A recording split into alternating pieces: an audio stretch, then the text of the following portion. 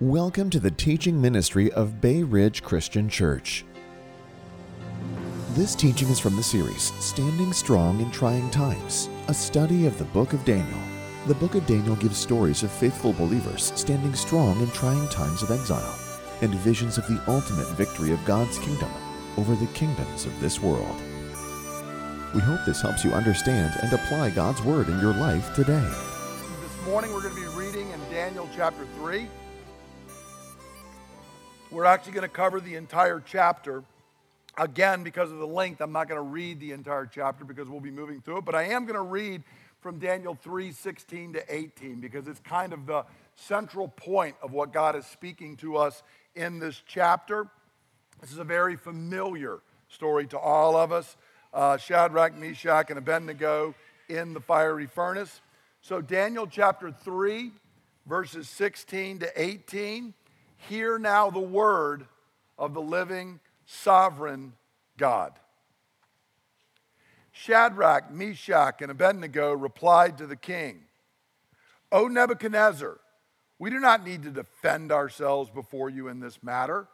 If we are thrown into the blazing furnace, the God we serve is able to save us from it, and he will rescue us from your hand, O king. But even if he does not, we want you to know, O king, that we will not serve your gods or worship the image of gold you have set up." On April the 18th, 1521, so just over 500 years ago, Martin Luther had been called to come and stand before the Diet of Worms. It was a council that was meeting at Worms in Germany, and he was called to come and recant all the things he had been writing and teaching, particularly regarding justification by faith alone. And Luther came and he asked for a little more time to pray, and over the night he had prayed and wrestled with the devil. So God's angel came and strengthened him. And then the next morning, Luther spoke to the Holy Roman Emperor, Charles V, and all of the other assembled bishops and people of power. And he said this: "Unless I am convinced by Scripture and plain reason, I do not accept the authority of the popes and councils, for they have contradicted each other. My conscience is captive to the word of God. I cannot and I will not recant anything, for to go against conscience is neither right nor safe. God help me. Amen." Some witnesses, because there was an immediate uproar, some witnesses said they heard Luther say, "Here I stand. I cannot do otherwise. God help me. Amen." Luther then was whisked out of the hall. Everybody expected him to die immediately.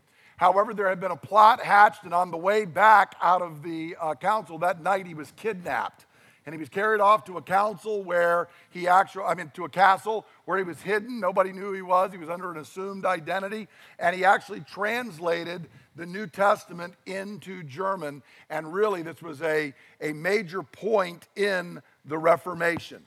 Luther stood firm in faith and was saved. On October the 16th, 1555, Hugh Latimer and Nicholas Ridley, who were two leaders in the same movement, they were accused of being followers of Luther, though they weren't directly, but they were teaching the same things out of the Scripture. They had been accused, they had been tried, and October the 16th, 1555, they were tied to the stake. The sticks were stacked around them, and they were being lit on fire. And as they were being lit on fire, Hugh Latimer said these words: "Be of good comfort, Master Ridley, and play the man. We shall this day light such a candle by God's grace in England as shall never be put out." They stood in faith against the powers that be and died. Two different groups of people, same basic struggle, both stood in faith, two very different outcomes. And both of them are examples of what is going on here in Daniel chapter 3 and what it means to stand in faith and how we stand strong in fiery trials. So we're going to dig in today and take a look at this and see what it means for us to do the same. Now notice we begin with this a statue of gold or an image of gold and 2 decrees from King Nebuchadnezzar. Now we're told right off in verse 1 that Nebuchadnezzar makes an image of gold, and it's 90 feet high, 9 feet wide, and he sets it up out in the plain outside the city of Babylon.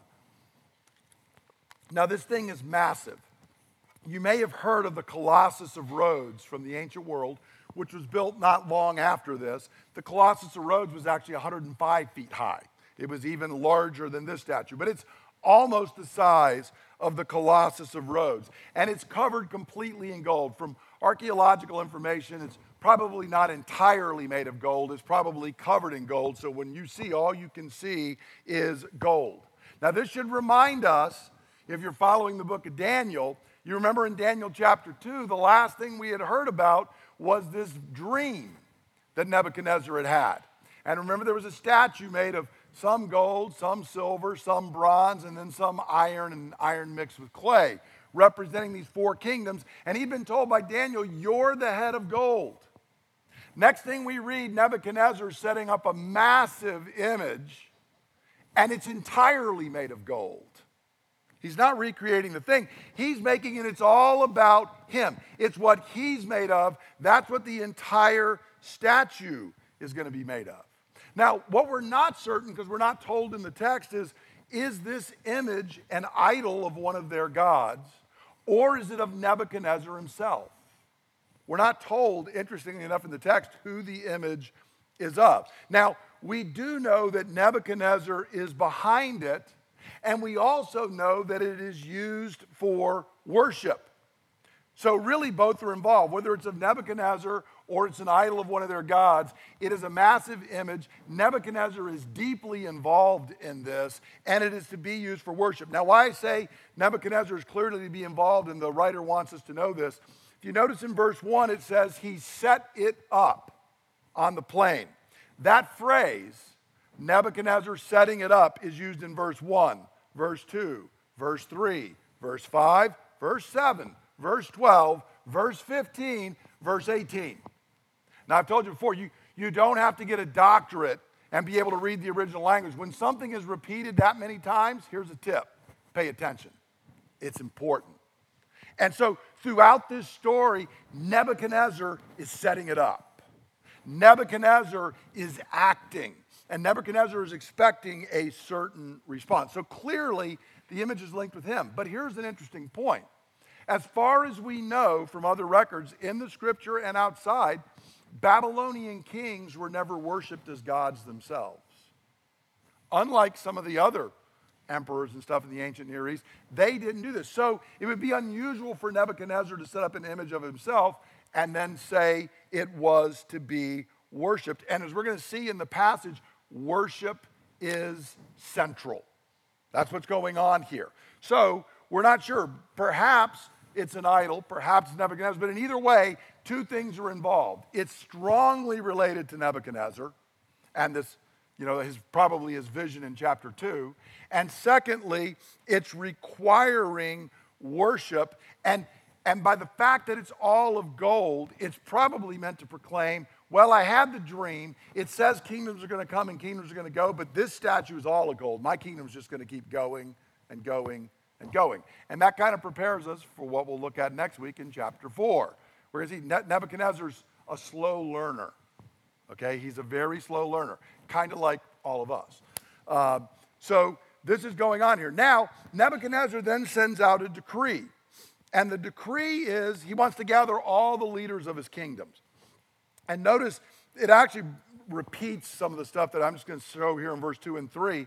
We're told he summoned all the satraps, prefects, governors, advisors, treasurers, judges, magistrates, and all the other provincial officials to come to this dedication. And it's going to repeat that list in a couple of verses. Because what it's trying to say is this is the leaders of every level from all over the empire. And it's repeated twice. And that's not because they just like to say things twice. That was their way. Kind of like, if you watch a movie and they keep showing something, they drag it out and, impressive music's playing and you're kind of like, ooh, something's going on here. That's what they're saying. And the point is very simple. Nebuchadnezzar rules what they knew of as the world. They didn't know of anything outside this.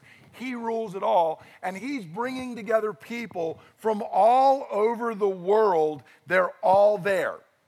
So you're going to need to be with the program because everybody is together. Now, I might just say, as just a sidelight, this is probably, it may even be that Nebuchadnezzar is kind of doing the Tower of Babel thing again. Remember, way back in Daniel 1, verse 2, we were told that they went away to Shinar, which is the word for the Tower of Babel, back in Genesis chapter 11. And you remember in Genesis chapter 11, everybody was together, and they were all trying to work together to do something. And God said, this is trouble, because you're trying to be unified, but you're being unified against me. So I'm going to confuse your languages. I'm going to spread you out. I'm going to separate you into different kingdoms. Nebuchadnezzar is now bringing all these languages back together to one place in the same location and saying we're all going to get on the same page, which is kind of a problem. Okay? We're really almost again back in Genesis 11 before God's call to Abraham. And I might just point out to you, whenever people start talking and trying to get everybody unified and it's not under the banner of Jesus Christ, expect problems. There's no way, friends. In our sin, we don't unify. We simply don't. Jesus is very interested in bringing us together and out of the many making one. But we on our own always mess this up. And we're going to see how Nebuchadnezzar does it. So everybody comes and they're standing in front of the image, and it's really not unexpected. Nebuchadnezzar at this point is probably still, a little bit earlier in his reign, and they're expecting they're all going to take an oath of loyalty. Kind of like, when every time I would get promoted in the military, we would have to take our oath of office again. We would swear to support and defend the Constitution of the United States. And it was an expected thing. You knew this was going to happen. Well, they're probably expecting that they're going to have to take some kind of a loyalty oath to Nebuchadnezzar. Not really that big a deal. Well, then we get a second decree. And the second decree is this. They're all out on the plain, and a herald loudly proclaims in verse 4, "This is what you are commanded to do, O peoples, nations, and men of every language." Again, notice we're kind of doing the Babel thing in reverse. "As soon as you hear the sound of the horn, flute," I won't read all the instruments, "all these instruments, you must fall down and worship the image of gold that Nebuchadnezzar has set up." So you're going to have to worship. And to up the ante, whoever does not fall down and worship will immediately be thrown into a blazing furnace. See, this is the problem. When you are trying to create unity apart from God and the gospel, you're ultimately going to go to compulsion. There's no other way to do it. You're not going to get human beings together apart from compulsion. So Nebuchadnezzar says, I want everybody to worship. You should. This is a massive statue. You should worship it. And by the way, if you don't, then you're going into the fire. So they all hear this. And the fact is, for most of the people there, this is not a problem. They got more gods than there are different types of cereal in the local supermarket. They just got gods everywhere. And so if you say, just add another one, they're like, no problem. We'll add another god to our mix. So even though this may have been sprung on them, it's not really a problem for them. It's simply another idol, another god. Nebuchadnezzar wants us to do it. Sure, why not? I'll bow down. I'll do my part. And it appears that there is universal obedience to the command.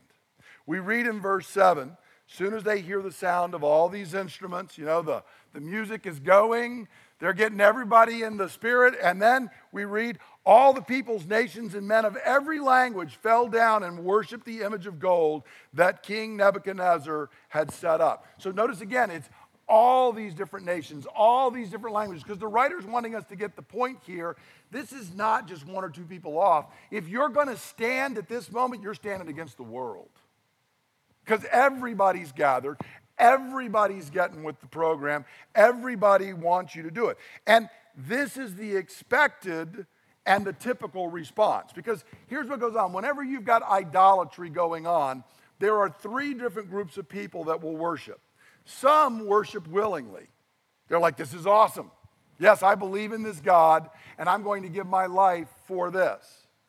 There's another group, probably even larger, that simply worships to go along with the majority. Whatever everybody else is doing, I will just jump in with them. And then there's a third group who don't really care to go along with the majority. They may think the whole thing is crazy, but they were like, oh, but there's that fiery furnace. I can see the smoke coming over there. Okay, I can get down. I'll get with the program. And there's always three different groups like that.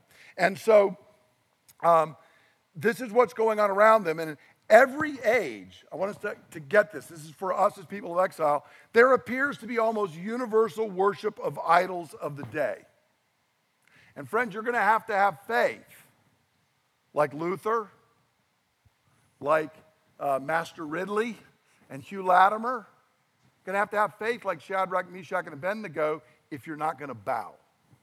Because make no mistake, just like Nebuchadnezzar, when the culture sets up an idol, they want everybody with the program. And if you don't get with it, there will be trouble. Now, this is a problem for Shadrach, Meshach, and Abednego. We're not even sure. Daniel's apparently not there. He's probably off on king's business. He's higher level governor. So he's not there. But these three are there, and they know they cannot worship idols. Exodus chapter 20, verses 3 to 5, in the Ten Commandments, both the first and the second commandment forbid this. Number 1, in verse 3, you have the first commandment, you shall have no other gods before me.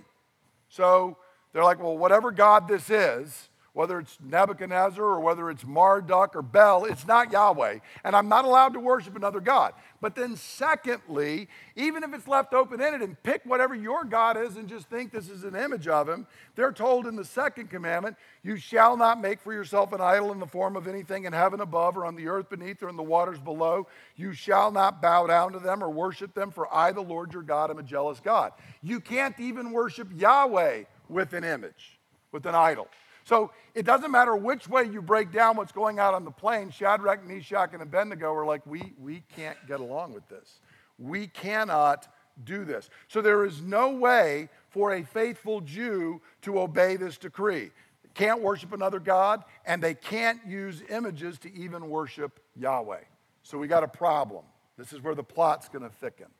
Now, what happens then is we see an accusation, a test, and a threat.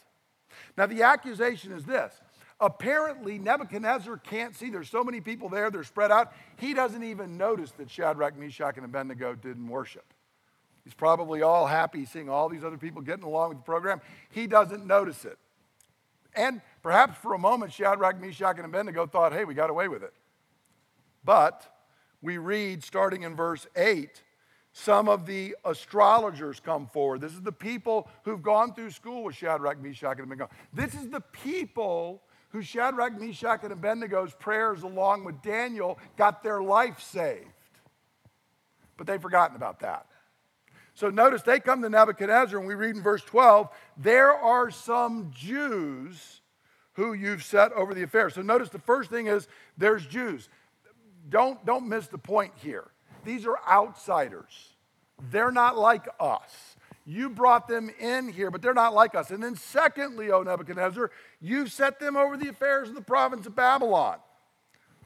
Far be it from us, O king, to question your judgment, but you not only brought these guys in, they're foreigners, they won't give it the program, but you put them in charge of a whole bunch of stuff. So some of us report to them, but now we're reporting on them. And then thirdly, notice the final phrase, they neither serve your gods nor worship the image you have set up. So their problem with them being Jews, they're exiles, they're not part of the thing.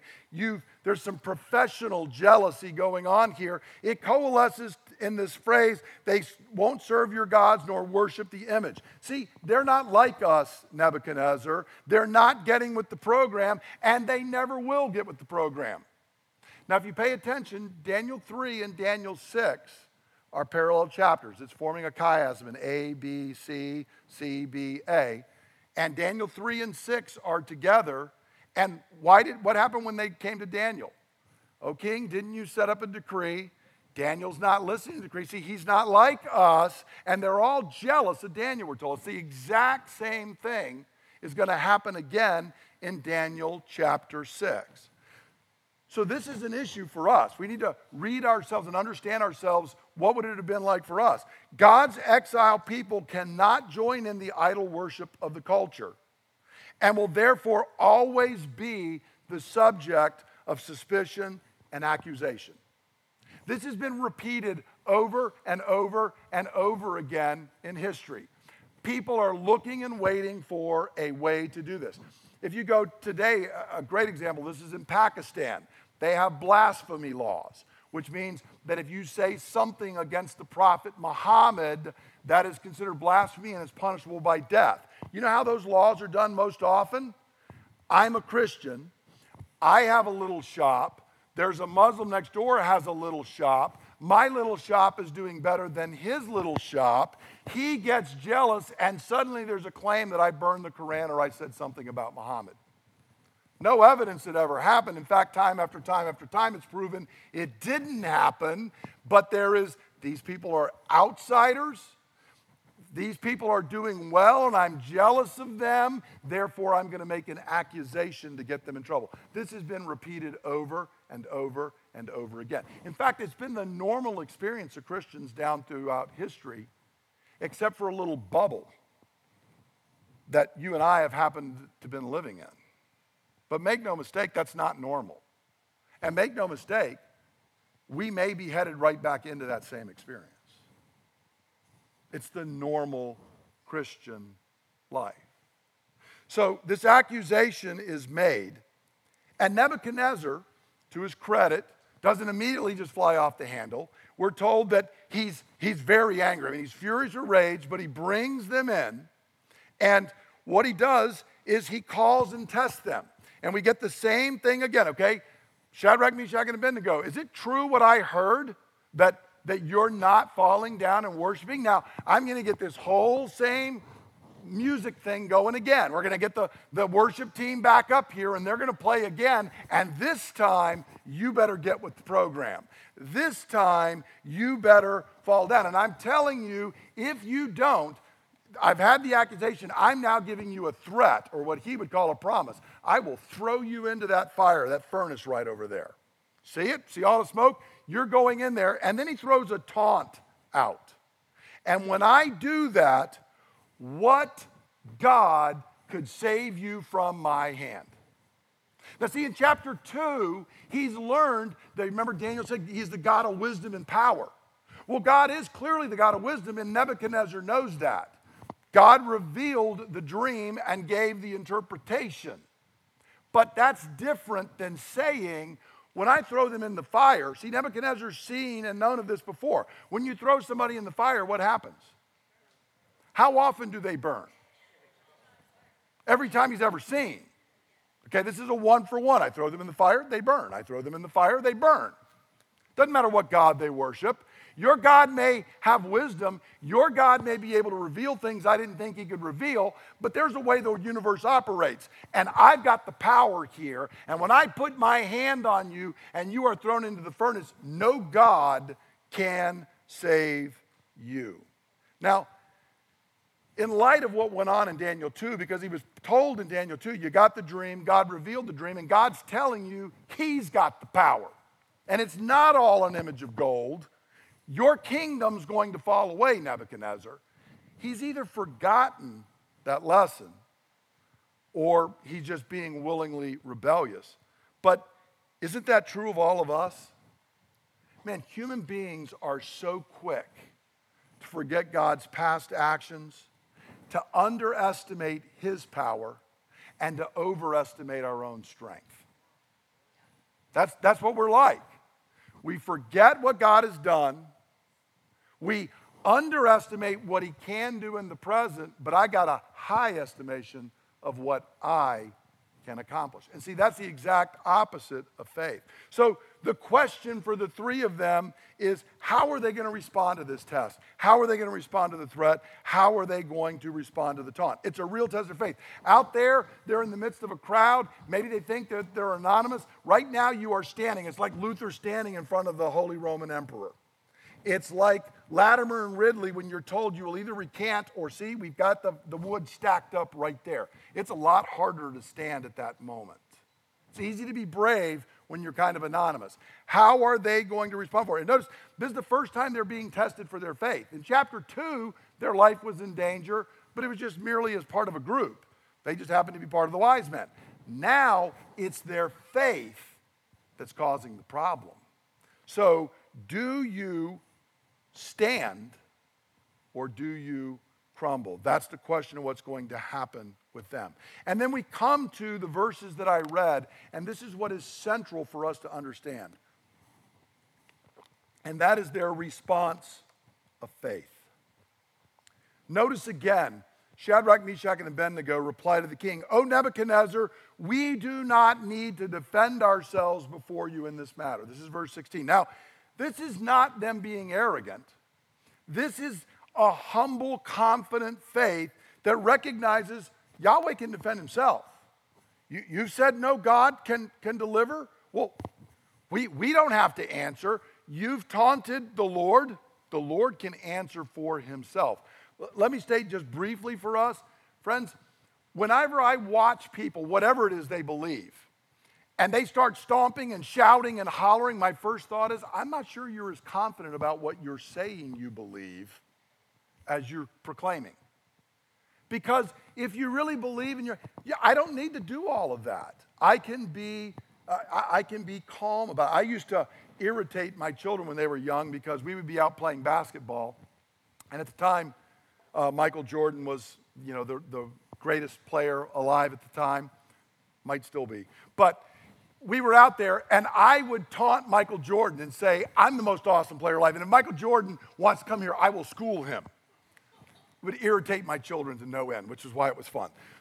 But if Michael Jordan had been there, I can assure you he wouldn't have started stomping around and saying, I'm better than you are. He would have not felt threatened. He would have been very confident, especially after watching me for about a minute and a half, that this was not going to be a problem. I mean, there was, white men can't jump, and then there was me, okay? Not going to be a problem for him. That's the way they are. And friends, that's the first thing about faith. Faith has a humility about it. I don't need to shout and scream. The Lord can answer the taunt. Second thing, they say, if we are thrown into the blazing furnace. So we're not even declaring that God's going to stop us from being thrown into the furnace. But if we are thrown in, God is able to save us. You don't think he can? We're telling you there is a God that can deliver us from your hand. God has the power to save us. But notice this, because sometimes we get groups that want to stop there. If you try this, faith says, I will be delivered. Well, Luther was. Latimer and Ridley were not.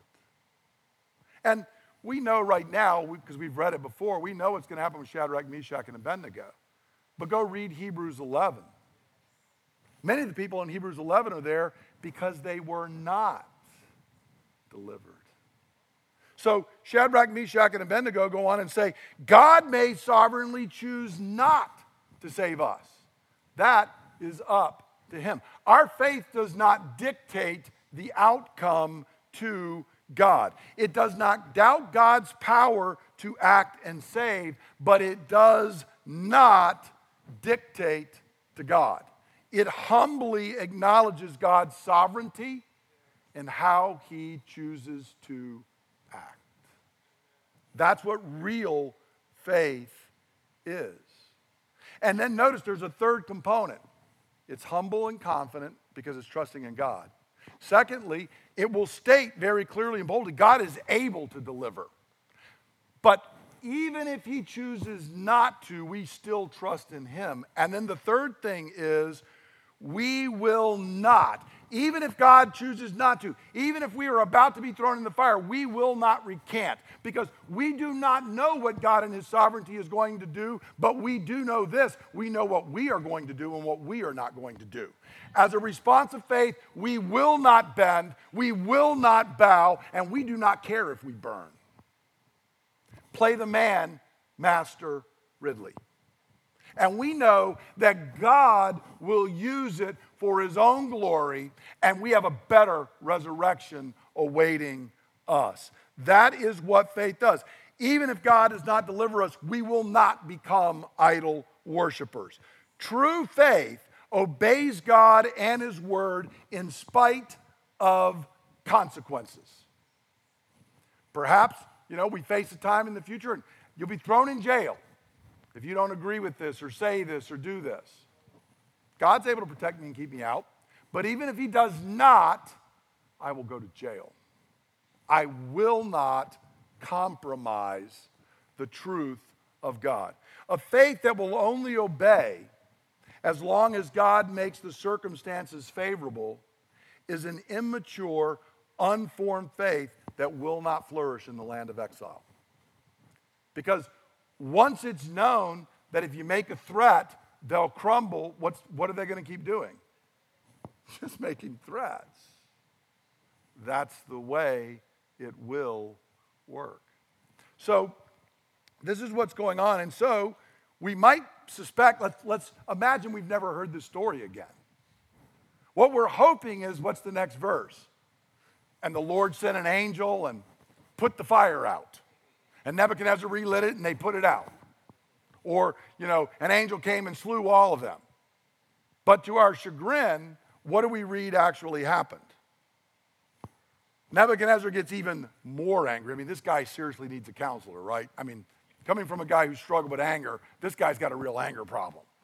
He's furious and he says, I want you to heat the flames 7 times. Now, this is hyperbole because we know how hot their furnaces could go. He couldn't have even got it twice as much. He's just saying, I want you to make it as hot as it can be. And in fact, to really overload, I don't want you to just get some people. I want you to tie them up, and I want you to get the biggest, strongest guys I got in the whole army. I don't know why. They're all tied up. There's nothing they can do. But get them. They're going to come in here because I'm going to show these guys I am angry, and I'm going to show nobody can stop me from doing what I want. So the guys take him, and here's a point for us to pay attention to. The guys who obey Nebuchadnezzar, and they bind up the 3 and go to throw them in the furnace, what happens to those who've obeyed Nebuchadnezzar? They die. Yeah, obeying him doesn't necessarily work out to your good. See, they heard it and fell down, worshiped, had no problem doing that. The next thing they find out is they're dead from following this king. When the 3 faithful believers are thrown into the furnace, God does not keep them out of the flames. Okay, the song we sang this morning, How Firm a Foundation, all those verses are coming out of Isaiah. If through the fiery trial I call you to go, if I call you to go through the waters, those are out of Isaiah. We'll see them in a couple minutes. Then know that that's my call.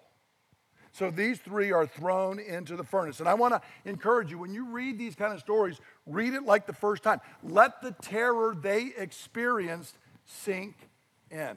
Let it be like, I remember the first time I read Chronicles of Narnia to my 2 oldest, to Tim and to Jeremy. And we came to the point, and they were assuming Aslan's going to win. And suddenly when Aslan is killed, they were both in tears, and they're like, Daddy, that can't be right. That's not what happened. It was so bad. I said, okay, Daddy's going to read the next chapter tonight. I'm not going to leave y'all hanging for a day. Because they were sure the story's going to go. If you've ever seen The Princess Bride, it's where when all of a sudden Wesley's died and the kid's like, you're reading the story wrong. He can't have died. See, that's the way the story is meant to be read. No, they can't have been thrown into the fire. Oh, yeah, they were. And we need to see that and understand. God has chosen not to deliver them from Nebuchadnezzar's hand. And faith-filled obedience is costing them their lives. That's where we stand in the story. But the story does not end there. Because as Nebuchadnezzar watches, he's astonished he starts saying, well, didn't I throw 3 guys into the fire? What in the world's going on? And he says, and I look, I'm amazed to see the 3, they are unbound. Apparently the flames burned all the bonds right off of them. They are unharmed. And there's a 4th person in there with them. We threw 3 in, but one of the guards go in there with them. But they're all unbound. And the 4th one looks like a son of the gods, is what Nebuchadnezzar says.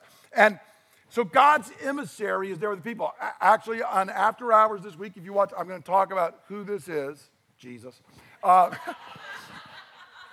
and why I believe it is because I'm right. But I'll talk about what this phrase, the Son of God, means, why I believe that we should see Jesus in this and what's going on there. But notice at a minimum, whoever it is, if it were an angel, God has sent someone to be with them, is with them in the flames.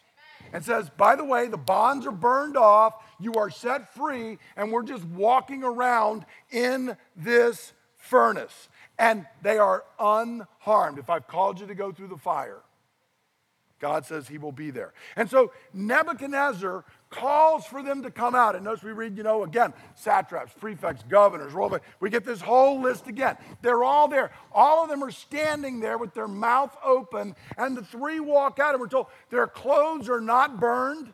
There's not even a smell of smoke on them. They are all in utter shock. And then at that point, and we won't take time because we've seen this the last 2 weeks, and we're going to see it again coming up, but notice what happens again is Nebuchadnezzar ends up giving praise to God. He gave praise to God in chapter 2. He does it in chapter 3. He's going to do it again in chapter 4. He's a little bit slow picking up on what all that means, but God's at work here. He gives praise and recognition to the one true God. We're going to look at that a lot next week. And he also ends up promoting Shadrach, Meshach, and Abednego even more, which we saw in chapter 1, chapter 2. We're seeing it here in chapter 3. Make no mistake, God's exiled people, if we're going to prosper in the exile, it will not be by compromising our faith. It will be by standing firm. And if God lets me go into the fire, and if God does not deliver me, if I'm called to be Latimer and Ridley, then by the grace of God, we'll set a fire that will roar throughout England for hundreds of years into the future. And if he does choose to deliver me, I will prosper because I didn't get with the program. Don't be one of the guards throwing them in. It's not the place to be. Now, how do we apply this? Two things. Number 1, fiery trials are normal for God's exiled people. I'm really not a sadomasochist. I don't just enjoy saying this stuff. Friends, this is the reality. And we need to understand this. Daniel, the book teaches us, we noticed so far, we're 3 chapters in, what's happening in every chapter. There's a trial, there's a problem, there's danger in every chapter, and it's going to continue in the book.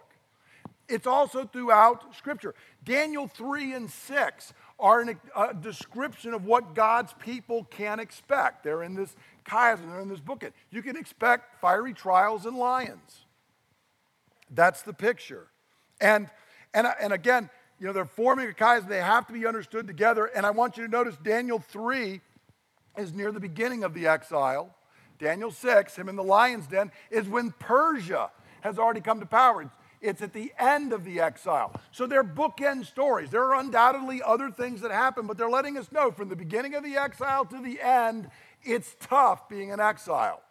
And it's tough whether it's Babylon or whether it's Persia. It does not matter where the land of your exile is. Expect there are going to be fiery trials. And they could have known this because Isaiah had prophesied it.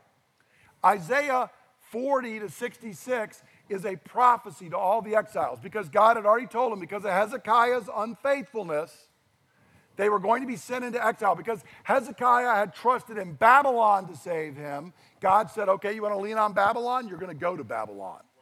And then the next 26 chapters are Isaiah prophesying to the exiles, hundreds of years in the future. But he's letting them know, here's what God says. And here's Isaiah 43, 1 and 2. But now this is what the Lord says. He who created you, O Jacob, He who formed you, O Israel, fear not, for I have redeemed you. I have summoned you by name. You are mine. Friends, that is God's word to you. You are mine. When you pass through the waters, I will be with you. And when you pass through the rivers, they will not sweep over you. When you walk through the fire, you will not be burned. The flames will not set you ablaze. I am willing to bet, as the fourth, like the Son of God, was walking around in the flames, this was the verse. I wasn't there, but I'm pretty sure this is what they were talking about. Right there. They're going through it. And they went through this literally. But I want you to notice, here's a challenge. Notice it does not say if you are passing through, but when you walk through the fire. I wish it was if. But it's a promise. Put this one in your Jesus promise book. Exiles have fiery trials. It's what we expect. And this is true in the New Testament. In 1 Peter chapter 4, the entire book, and I remind you just by way of, Peter's writing, and we know he's writing to a bunch of Gentiles, but his term is, you are the elect of God, the chosen of God that are scattered. And he uses the phrase diaspora. And he refers later on to Babylon. Because the entire letter is saying, don't you understand? You're God's exile people. This is what it means to be the people of God. It means you're not home in the promised land. You are exiles. You are strangers on earth. And Peter's talking because they are undergoing trials. And in 1 Peter 4:12, he says, dear friends, do not be surprised at the painful trial you are suffering as though something strange were happening to you. Now, the NIV's translated it painful. The word there is literally fiery. That's the Greek word. It's the Greek word for fire. That's what they're doing. I think Peter's probably thinking of Daniel chapter 3. Because probably when Peter was writing this, how did Nero like to deal with Christians? There were two ways that they were dealing with early Christians in Nero's reign. What were they doing? Feeding them to the lions and lighting them on fire. Does that sound familiar? Any book of the Bible come to mind? That's what they're going through. And Peter's writing to these people, but notice he says, why are you surprised? This isn't something strange. This is what it means to be an exile. But I remind you what we've been saying from the front. I would rather be an exile thrown into the fire and chosen by God than not be part of God's people and experiencing temporal blessing. Because friends, life is short. Eternity is long. Fiery trials now are short. A fiery hell is forever. I will take what it means to be the chosen of God because it is all worth it. So, the question for us in this, do I expect to be ostracized for my faith? Bobby began the meeting by encouraging and challenging us to share the gospel with people. One of the reasons that we're afraid of doing that, which he was referencing, is because when you share and talk about Jesus, do most people go, that is awesome, please tell me more? Or do they say something a little less enthusiastic than that? Or oftentimes tell you, get out of my face, what's wrong with you? Okay? I know when I wasn't a Christian, I didn't tell Christians, oh, gee, please tell me more. I didn't want to hear it. Okay? But God used those crazy Christians to open up. And thanks be to God, they were willing. Do we understand we're going to be ostracized for our faith? If we do, am I preparing now for how I'm going to respond when I'm called to compromise? Not if, when. Whatever form the furnace looks and you can smell the smoke and the person is making the threats, are you preparing now? Because friends, it's too late. It's too late once it started. We need to prepare now. We need to be being built up in our most holy faith. We need to be worshiping. We need to be in the Word of God. We need to be coming to the Lord's table. We need to be strengthened. And we need to be thinking through and saying, I'm going to stand. And that means, in whatever small test it is tomorrow, because make no mistake, the test keeps building. Okay? Whatever small test it is tomorrow, it's okay. You can ostracize me. You can laugh. You can think I'm crazy. That's all right. I'm worse than you possibly know. But Jesus has chosen me. And I'm going to cling to him. And when they say, well, you say life is short, eternity is long, that's your opinion. No, it's not. Unless you're saying it's my opinion that the sun rises in the east, it's cold in Antarctica in the dead of winter. Jesus was raised from the dead. As surely as George Washington crossed the Potomac on Christmas, as surely as Caesar went across the Rubicon, he walked out of the grave. And he told me that there is an eternity. And if you don't agree with me, I am really sorry, and I'll be praying for you. But if you're expecting me to cower over that, not going to happen. Will not bend, will not bow, and I will not burn in the end. Okay? Exiles expect and prepare for fiery trials. They're simply part of the normal Christian life. They really are. We've lived in a bubble, but the bubble's bursting. So let's just be ready. Second, how do we respond to fiery trials? How do we respond in faith? Notice again, Shadrach, Meshach, and Abednego, that they give us a good short picture. Here's the 3 points. This is what faith looks like. Humble confidence before those who are mocking God. Trust in God's sovereign power. And unconditional obedience to God no matter the cost. So let's think of each of these. Ask myself, when somebody mocks God, do I display humble confidence when I interact with them and they're doubting God and his power and his ways?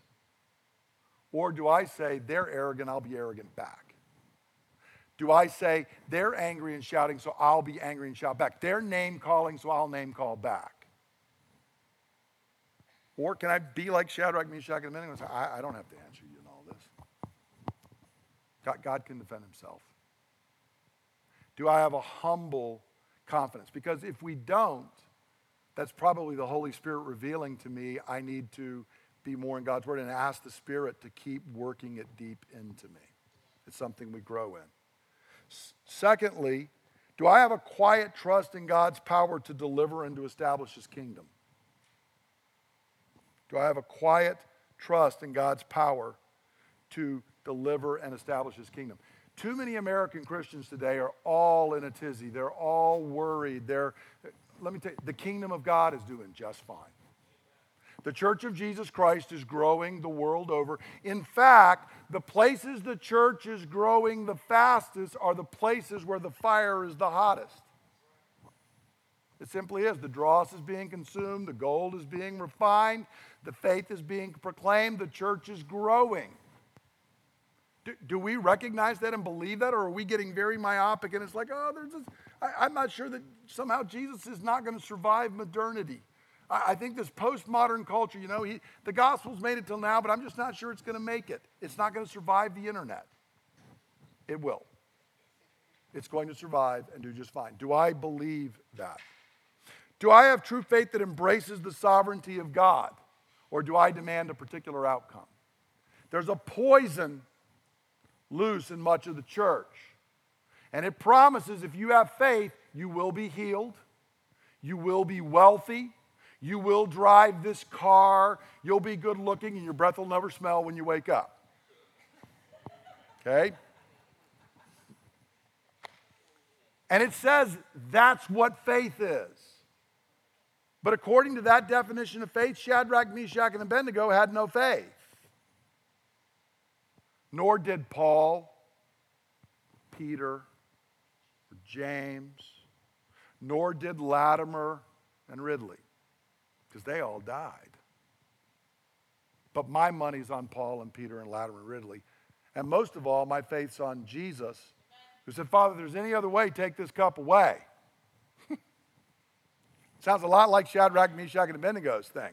So for God intervened and delivered them, but thanks be to God, he did not deliver Jesus Christ from the cross, because we'd all be lost. Do I trust a sovereign God? And then, do I recognize whatever God decides to do? What if being a Christian has a cost? What if America falls all around us and some of the craziness that's going on continues to march forward? We can't control all of that. I'm not responsible for all of that. What I am responsible is to say, I'm just going to keep walking with Jesus. And if that means trouble, ostracism, so be it. If that means I lose my job, so be it. If that means my children can't get in the good school, so be it. If it means I'm not allowed to serve in the government, so be it. I will be faithful. Now, let me tell you, it's hard for us to imagine right now, but that's been the normal course for most Christians. That's what it was like to serve faithfully. And somehow the gospel survived. Rome threw Christians into the fire, and Rome burned down. Because God is faithful. Many Christians died, but God kept the faith going. So, do we have that? And I would encourage you to think through these three and say, Lord, where am I the weakest? See, some people are just really obstinate, and so unconditional obedience they can do. But they struggle with actually really trusting in God's power to deliver. They just are like, well, it's going to be terrible. I'm going to get burned. It's the way it is. For some of us, it's the humble confidence. But maybe this week, ask the Lord, which of these am I weak at? Where is your Holy Spirit working to build trust in me? Now, what we will do is we're going to come down to the table today. And as we come to the table of God's powerful provision, I want to encourage us that one like the Son of God's walked in the fire with Shadrach, Meshach, and Abednego. And I want to tell you, again, whoever one may think that is there in Daniel 3, we know this. Jesus walked through eternal fire for you and me. And because he did, you and I will not walk through the only fire that really matters. And when God calls you to go through the waters, and you're going to, it's called death. Here's good news. Jesus is going to meet you at Jordan Shore. He's not going to tell you, I hope you can swim across. One last test. Let's see if you can make it. He's going to be there, and he's going to carry you and I across. And so we today have a reminder, and we remember all that he's done, and that the Lord is going to meet us right here, right now, to strengthen us for whatever fiery trial you got this week. Some of us are walking through health things, and I wish I could say God will heal you. I can't say that. I can say he's got the power to heal you. He may choose to heal you. But I know this. What I can say is, even if the sickness you're facing is your last sickness, Jesus will carry you through eternally. And you will be raised in a glorious body with no suffering, no sickness, no pain. So we're going to come to the table, and if you are a believer in the Lord Jesus Christ, if you believe he alone is the way of salvation, it's, like we were singing that song this morning, I'm just a nobody trying to tell everybody about somebody that saved my soul. If you believe that, if you believe Christ is the only way, we invite you to this table. It is the Lord's table. If you're not a believer and you don't believe that, then we encourage you should just let it pass, because this is a meal for believers. But for those of us who are believers, I want to encourage you, let the Lord strengthen your faith this day. Whatever fiery trial you got going, he wants to meet you now to give you strength to go through. For what I received from the Lord, I pass on to you, that the Lord Jesus, on the night he was betrayed, took bread. And when he had given thanks, he broke it. And he said, this is my body, which is broken for you. Do this in remembrance of me. And in the same way, after supper, he took the cup. And he said, this cup is the new covenant in my blood, which is poured out so that your sins may be forgiven. Drink from this, all of you, in remembrance of me. For as often as you eat this bread and you drink this cup, you proclaim the Lord's death until he comes. Father, we pray that you would meet us here at this table this morning, that we would be reminded of your great faithfulness, that we would be strengthened. Lord, we want to stand strong in the day of trial, that we might be found pleasing in your sight. So we ask that you would meet us here at the table of your provision. In Jesus' name, amen. You can go ahead and peel back the first layer and get the bread. Father, this bread is a symbol of that which sustains and makes provision. And it's also a reminder that there are those who would say that this whole universe has come to be on its own.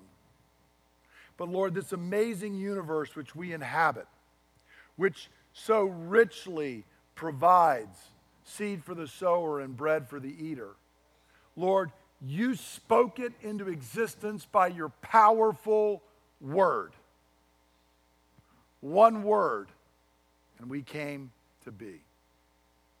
And so, Father, whatever Nebuchadnezzar we would be facing in our life this week, we cry out that now you would strengthen us body and soul and remind us that the same God who can speak and make all things is also the God who can speak and command our obedience, and the God who can speak and deliver us to himself.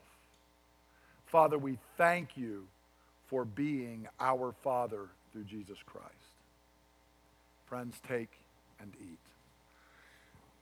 Lord, as we take this cup into our hands, we are reminded that the cup represents your blood. Lord, we glory and revel in reading how you delivered Shadrach, Meshach, and Abednego. We love how you sent your angel and brought Daniel through the lion's den. We glory in how you even delivered Martin Luther so he could continue the work you had given to him. But as we hold this cup, we are reminded that, Jesus, you were not delivered. And because you willingly gave yourself up and shed your blood, we are saved. You died that we might live. You bore the wrath that we might get the blessing. You took on death and hell, and you quenched its flames, you broke its power, and you have brought us out free.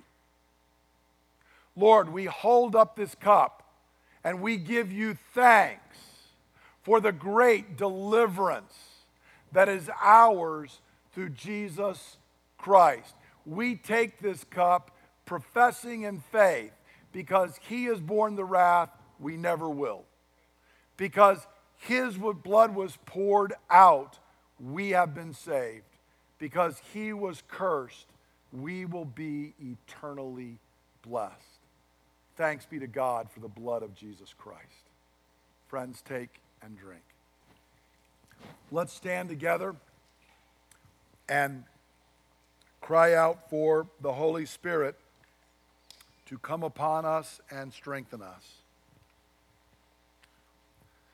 Spirit of the living God, fall fresh on us. Holy Spirit, we pray you would take from the very opening words of our time of worship this morning to the closing benediction, and that you would fasten it to our hearts.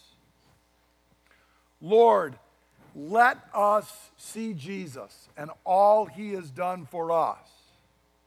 And Lord, in that, let us be confident in our calling and our election and our place as one of your people. And Lord, let that prompt in us faith, and let that faith usher in obedience. Oh Lord, I pray for us, whatever trial we are facing this week, Lord, I pray that you would come upon us. And as Bobby even began the meeting, Lord, that we were not given a spirit of fear, a spirit of timidity, but we were given your Holy Spirit, the spirit of power and love and a sound mind. O Spirit of God, stir those things up within us, and may we this week walk faithfully before the Father, the Son, and the Holy Spirit. We ask, O Lord, that you would do these things in the name of Jesus for your glory and for our good. And God's people say, amen. Now, brothers and sisters, rejoice. Even if for a little while you suffer grief and all kinds of trials, know that they come, so that your faith, which is worth more than gold, which perishes even though it's refined by fire, that faith will be proved genuine and may result in praise, glory, and honor when Jesus Christ is revealed. You have not yet seen him, but you love him. And even though you do not see him now, you believe in him, and you are filled with inexpressible and glorious joy, for you are receiving the goal of your faith, the salvation of your soul. Friends, go forth filled with the blessing and the power of God, and spread his blessing everywhere. In Jesus' name, amen. Thank you for listening to the teaching ministry of Bay Ridge Christian Church. For more teachings and resources, please visit www.brcc.church.